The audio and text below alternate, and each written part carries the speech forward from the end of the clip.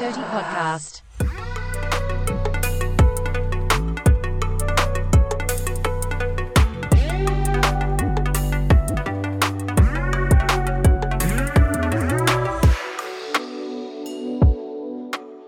So if you're like me, growing up, you probably heard something called the tongues of angels. And you've been wondering, what is the tongues of angels? And should I be speaking the tongues of angels? Or the tongues I speak, are they tongues of angels? What is tongues of angels? Is there such a thing as tongues of angels? Well, let's find out.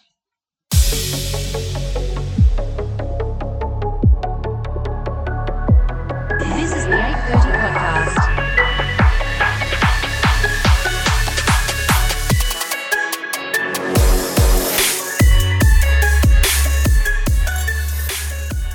Welcome to the 8:30 podcast. I'm J.K. Osei.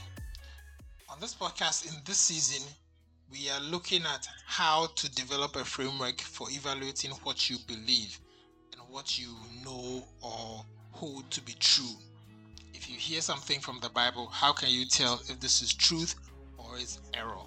You need to be able to do that, and that's what we are doing, building these pieces, these building blocks to help us to be able to evaluate truth from error.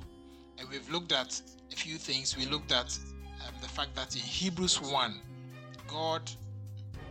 the Bible says that in the past, God spoke to us, to our ancestors through the prophets at many times and in various ways. And last week we looked at the many times, the different times of the Bible, and why understanding the different time periods of the Bible is essential to our understanding.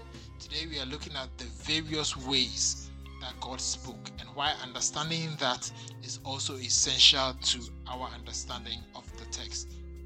So we are going to look at three portions of the Bible, the three categories. This is not exhaustive.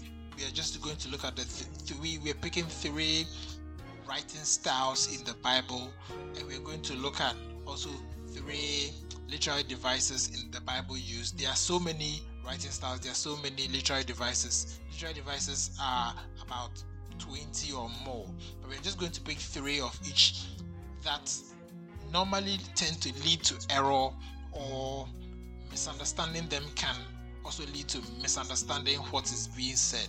So we're starting with the writing styles. We have what we call the prophetic literature.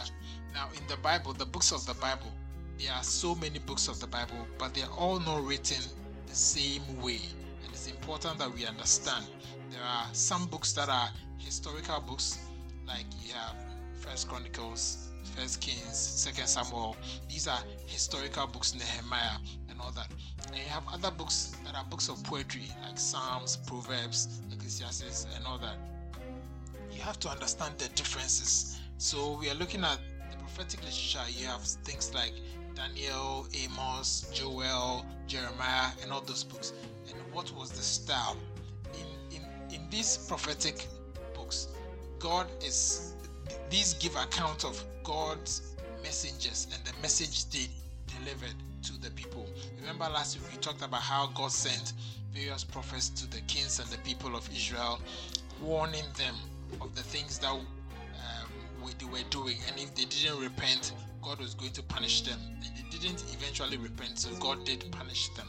And so the prophetic books are normally in two ways. We call them like woes and blessings. God normally giving them woes or rebuking or instructing them on things they are supposed to do, and then blessings for if they do those things. This will happen. So that's how the prophets spoke. Normally, either in terms of foretelling, predicting what will happen, imminent disaster and all that, or forthtelling, that is reproof and instruction. Most of their work was based on forthtelling, speaking truth to power and telling them that what they are doing is wrong and all of that. So you have to have that at the back of your mind when you're reading the prophetic books and know what the prophets are trying to do in the way they speak and how they speak to the people. It's very important in our understanding. The next one we are looking at is the the Gospels and how they are written. The Gospels and Acts, they are written basically, well, the Gospels especially are written to tell us the person and work of Christ, and basically to help the reader get to know Jesus. So they are telling us about his history, the works he did, the things he said, and all of those things. It's just a narration of what happened. That's very important to understand. That some things happen there where they are telling us they happened. They're not necessarily telling us why, or they are not necessarily instructive in a sense. They're just telling us that these things happen. Of course, there are some instructions there, but sometimes they are just narrations. And so you have to look at them. The fact that you see something happening doesn't necessarily mean it's an instruction. So you have to be careful. The same with the book of Acts. They did a lot of things in Acts that was just a report of the apostles did this or this person did that and all those things. And you may look at them, and for you to be able to decide or determine if this is instructive. They did this, so should we do it? You need further and better particulars to be able to come to that conclusion. Just because they did it this way doesn't mean we have to do it that way. You need more instructions or more evidence to be able to make that conclusion when you're reading those books. But they are very good in terms of helping us understand what happened. And then you have the third one we are looking at is the epistles. These are the letters. So you have things like Ephesians, Galatians, Timothy, First John, and all those books.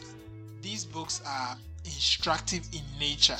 So they are written normally in response to something happening, and they write to say, okay, they explain why something is and what's supposed to be, what you're supposed to do and what you're not supposed to do. So for example, we take the book of Romans, where it's written to the church in Rome, where there's division between the Jews and the Gentiles in the church, and Paul is trying to explain to them how salvation works and the fact that all of them together belong to the body of Christ and there should be no division. So Paul is in trying to solve that problem, teaches them different things about salvation and gives them different instructions on how they're supposed to live together and all those things. So those are things that affect us. We can look at that and say, okay, this is what the Gentile church or the Jew and Gentile church was supposed to do. What are the things we can apply and also do? What are the instructions that apply to us? So that's how we look at the epistles when we are studying them. And also because they are letters, when we are reading them, you know that it starts from the beginning and there's a point being made throughout the book. So in order to get what is being said, it's helpful to read the whole book to get the point that was started all the way to the conclusion of the matter. It's very, very important in our understanding. So those are the three: the prophetic literature, the Gospels and Acts, and then the epistles. Now let's look at the other side, which is the literary devices that are employed in the Bible. So for example, the first one I picked is allegory, because allegory is one of the devices that tend to lead us to error. Allegory basically means using a picture that can be interpreted to reveal either a hidden meaning or a moral lesson or something like that. So for example, the story about the farmer and the vineyard, the story in Mark 12, 1-11, when Jesus gives the parable about a man who planted a vineyard, and the farmers beat the slaves that the man sent to go and collect his portion from them. Jesus was using this story. This is Mark 12, 1-11. Jesus was using this story to talk to the Jewish leadership, or the Jews, basically about how they've mistreated the prophets in the past and how they've killed the prophets. So although he's talking about a farmer and he's talking about tenants and all that, he is really using that to mask what he's actually saying. He's saying something more than what he's saying. And so that is what an allegory does. Now the problem with allegories is that most people tend to read a lot of stories and just make them allegories. Not all the stories in the Bible, parables and all of that, are allegories. So for example, you can't just take any story and say, oh, this is an allegory for that. Or Jesus gives some story and he says an allegory. Or sometimes people take a completely different story, like the story of Abraham and Melchizedek, and just convert that whole story into an allegory and say, well, Melchizedek means this and Abraham means that and all of that. You can't do that. The Bible is not treating that story as an allegory, so you don't treat that story as an allegory. Otherwise, you will make a lot of error if you start treating. And we do that a lot. We take a story in the Bible and then start to make it represent anything we want to represent.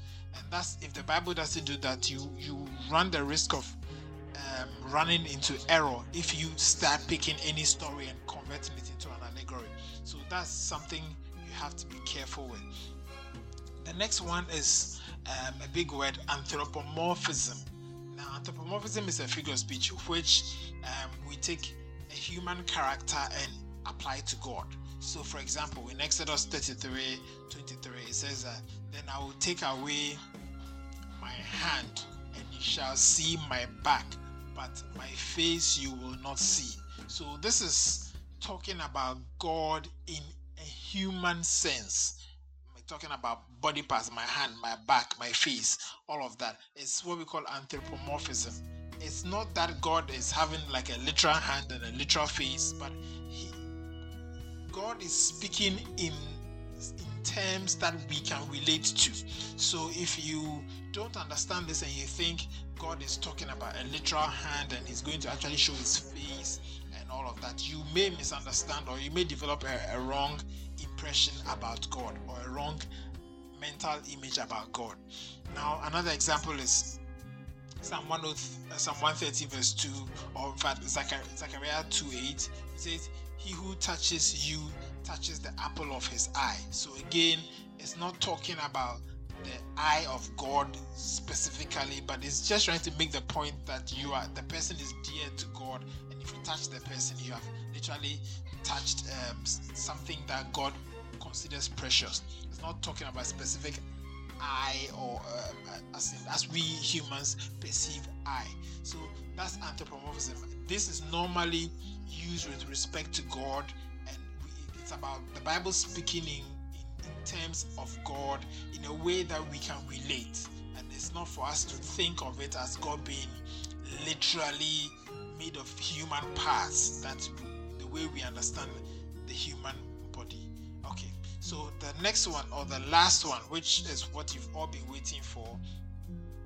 This is popular because we know the story of 1 Corinthians 14. Now let me read 1 Corinthians 13. Let me read it. Verse 1 to 3. If I speak in the tongues of men and of angels, but do not have love, I'm only a resounding gong and a clanging cymbal. If I have the gift of prophecy and can fathom all mysteries and all knowledge, and if I have faith that can move mountains, but do not have love, I am nothing. And if I give all I possess to the poor and give over my body to hardship that I may boast, but do not have love, I gain nothing. This is a story Paul tells to the church in Corinth, or an illustration point Paul makes to the church in Corinth. And this illustration Paul is making has led to the idea or the teaching that there is something called the gift of the tongues of angels, or the tongues of angels, and that there's a certain tongue of angels that we are supposed to be speaking.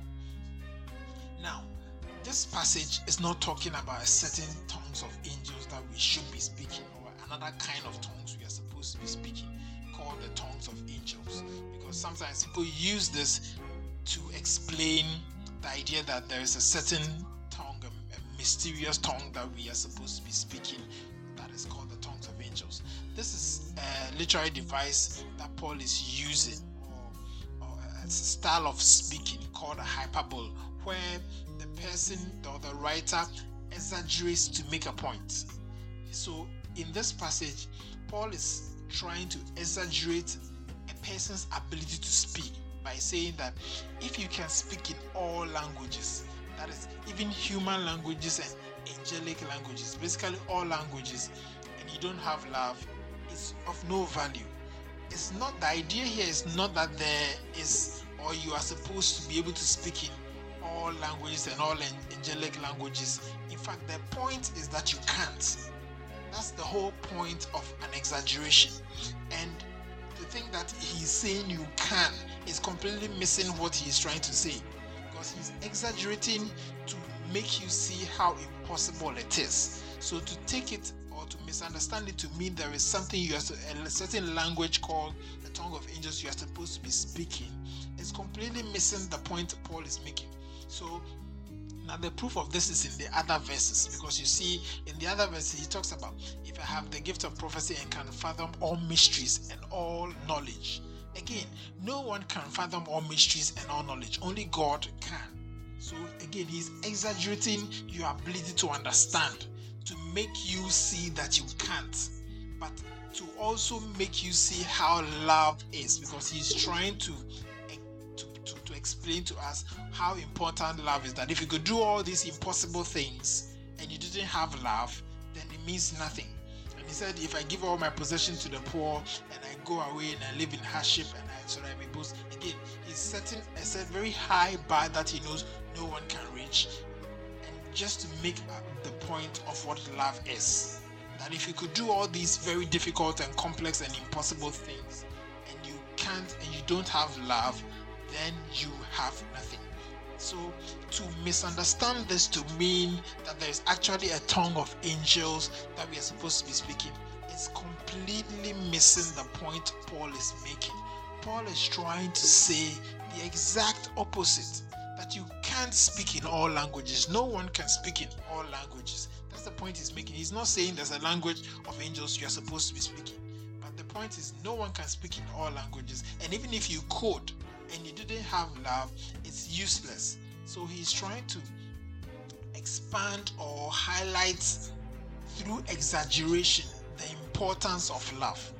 That's why understanding these different figures of speech and literary devices and writing styles is important to our understanding of the text. If you don't get these things, you run the risk of misinterpreting what the writer is aiming at. So these things are very important, and a lot of people have developed whole doctrines and whole theologies around tongues of angels, that we're supposed to be speaking in some tongues of angels. But this is completely missing the very point that Paul was trying to establish, because we didn't understand what we were reading. So I left this for last, because this is really drives home the point of why getting what the person is saying is important, because if you miss it, you can actually end up completely understanding what he's saying backwards, like most people have done with this particular passage that Paul, this particular passage of scripture, the point that Paul was trying to make. So it's important that we learn to take our time when we read the text and know that the Bible utilizes all these writing styles. There are so many of them, metaphors, similes, and so many of them, that we need to take our time when we are reading to be able to know, is this really a literal statement, or this is some form of metaphor or something, so that it helps with our understanding. If we do that, we will really improve in how we interpret scripture and how we evaluate truth from error. Once again, my name is J.K. Osei, and thank you for joining me. I'll see you next week.